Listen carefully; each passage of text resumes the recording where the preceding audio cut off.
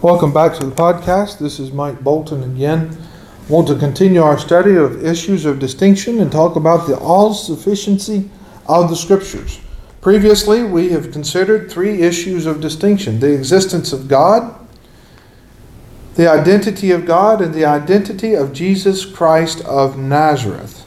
Now, it would be wonderful today if all people everywhere accepted what the Bible says about Jesus, believed it, and obeyed it. But we know that that's not the case today. In fact, and even more sadly, in our circles today in Christendom, we find that there is great division over many different things. One of the things that people who claim to follow Christ have a division over is the sufficiency of the Scriptures. The idea, the concept that the Word of God is true. Folks, we can be united on this as well as the other issues of distinction. We read in John chapter 17, verse 20 and 21, that Jesus prayed for unity. He says, "I do not pray for these alone, but also for those who will believe in me through their word, that they all may be one as you, Father, are in me and I in you, that they also may be one in us, that the world may believe that you sent me." We read also that the Apostle Paul, in writing his letter to his first letter to the Corinthians, in 1 Corinthians chapter 1, at the very beginning of the book, it seems he jumps right in and begins dealing with issues and problems that the church at Corinth was having. 1 Corinthians chapter 1, verse 10 through 13.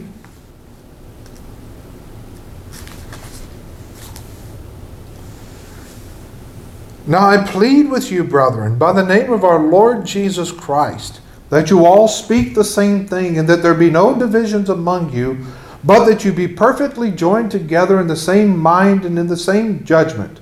For it has been declared to me concerning you by my brethren, by those of a close household, that there are contentions among you. Now I say this to you, that each of you says, I am of Paul, or I am of Apollos, or I am of Cephas, or I am of Christ. Is Christ divided? Was Paul crucified for you? Or were you baptized in the name of Paul?" Now, one of the main reasons why there's not unity in the church today has to do with this concept of the all-sufficiency of the Scriptures. Are the Scriptures by themselves able to lead us to salvation? Or do we need to look to other sources of authority and truth in religion? Now, many deny the all-sufficiency of the Scriptures.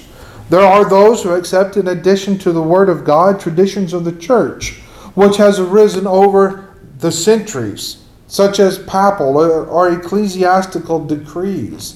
The church says this, or the Pope says that. This allows traditions or decrees to take precedence over the Scripture. Our faith, though, our hope in reality is based in the Word of God, and only in the Word of God. Using titles such as Father or Reverend or Pastor or Pope is contrary to what Jesus commanded in Matthew 23, verse 9. Requiring celibacy, that's singleness, never marrying, for bishops is contrary to what the Apostle Paul taught in 1 Timothy chapter 3. Mormons and Jehovah's Witnesses and Pentecostals accept, in addition to the Bible, latter-day prophets, modern-day revelations. All of the stories could be told along this line. There's that of Joseph Smith, who received some mysterious vision about where some golden plates were, and received mysterious interpretation of what was written on those plates, and thus came up with the Mormon Bible. There are those today who, as one well-known TV preacher said, he has gotten a revelation from God, and now God wants to allow women to preach. These are contrary to the Word of God. When people reject the all-sufficiency of the Scriptures, appealing to other sources for their authority in religion, division is the natural outcome. It's the only thing that can happen.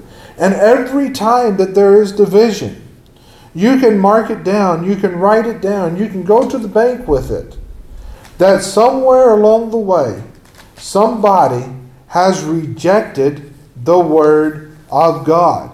Turn with me to the book of Galatians. Paul's letter to the churches in Galatia, beginning in verse 6, chapter 1, verse 6.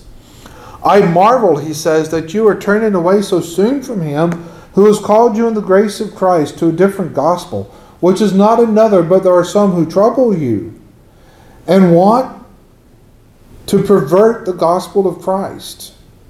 Did you catch that? What he's saying is, if you're not doing and walking by what is written in this word, you're following a perverted word, a perverted gospel. And then he says this, but even if we, he's referring to himself, or an angel from heaven, preach any other gospel to you than what we have preached to you, let him be accursed. As we've said it before, so say I now again, if anyone preaches any other gospel to you than what you have received, let him be accursed.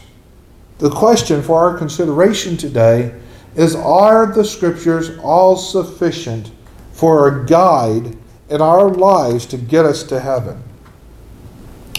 Now we understand in the Scriptures that the whole counsel of God has been proclaimed. In his address to the Ephesian elders, and we can turn to Acts chapter 20 for this. Acts chapter 20, we'll look first at verse 27. Paul says that he has proclaimed the whole counsel of God. What does that mean? That means that he has said all that God wanted him to say. Acts chapter 20, verse 27.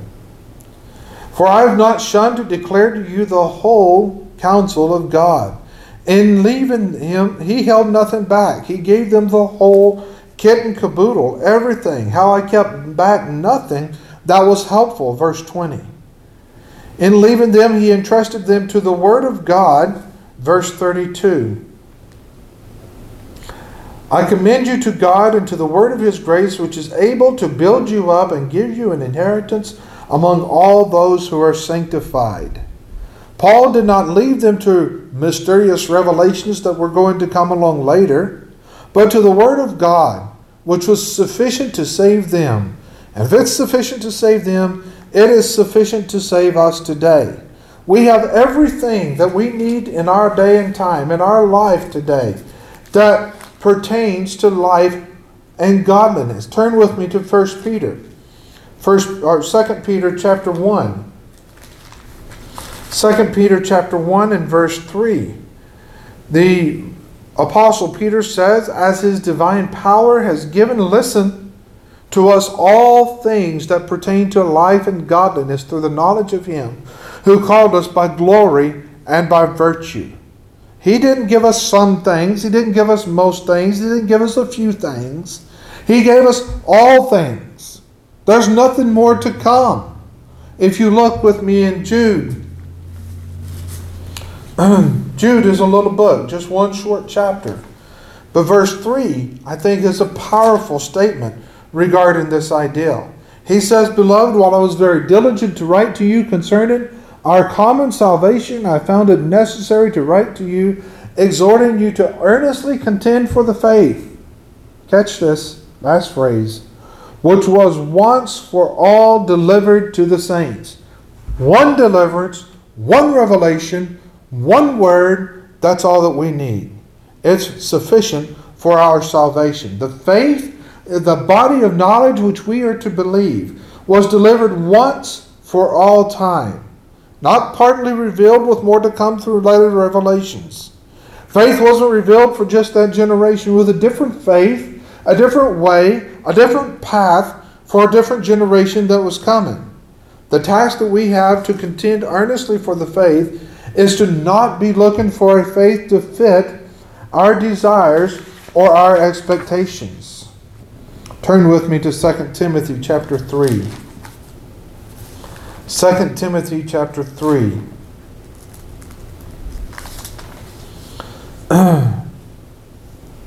Paul wrote to Timothy about the value of the Scriptures, the value of the Word of God. Let's begin reading with verse 14.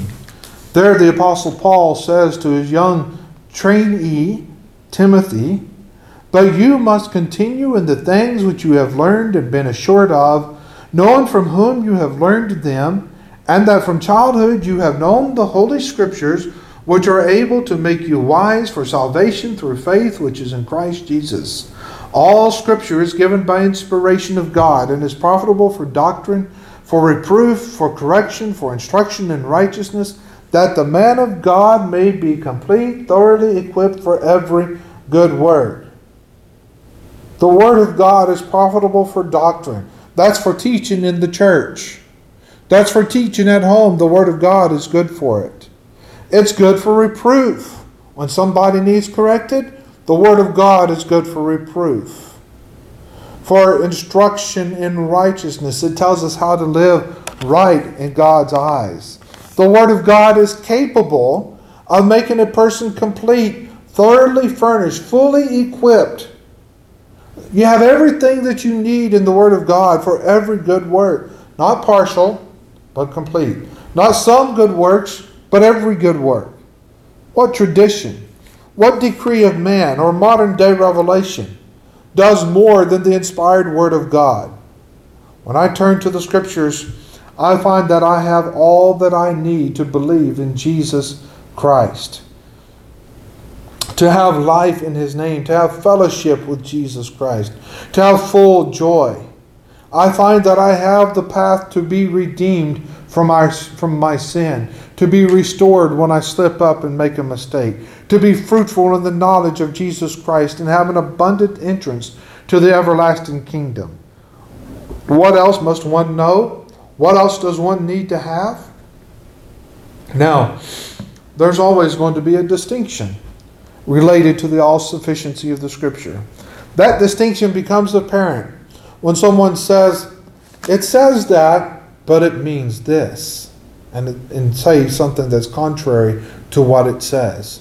It says that, some people will say, but the church says this. The Bible says that, but my pastor says something else. These are issues of distinction. We take the Word of God at face value for what it says. If it's not in the Scriptures, we don't want it. Thomas Campbell phrased it well many years ago when he said, "We speak where the Bible speaks, and we're silent where the Bible is silent. We call Bible things by Bible names." Why? Because we're Bible Christians. That's all. That's all we want to be. I hope this today that my commendation to you is encouraging and edifying to you. I commend you to God and to the word of His grace, which is, according to Paul in Acts 20, verse 32, to those Ephesian elders on the shore near Miletus. The Word of God is able to build you up and to give you an inheritance among all those who are sanctified. Thank you again. This is Mike Bolton with Live Like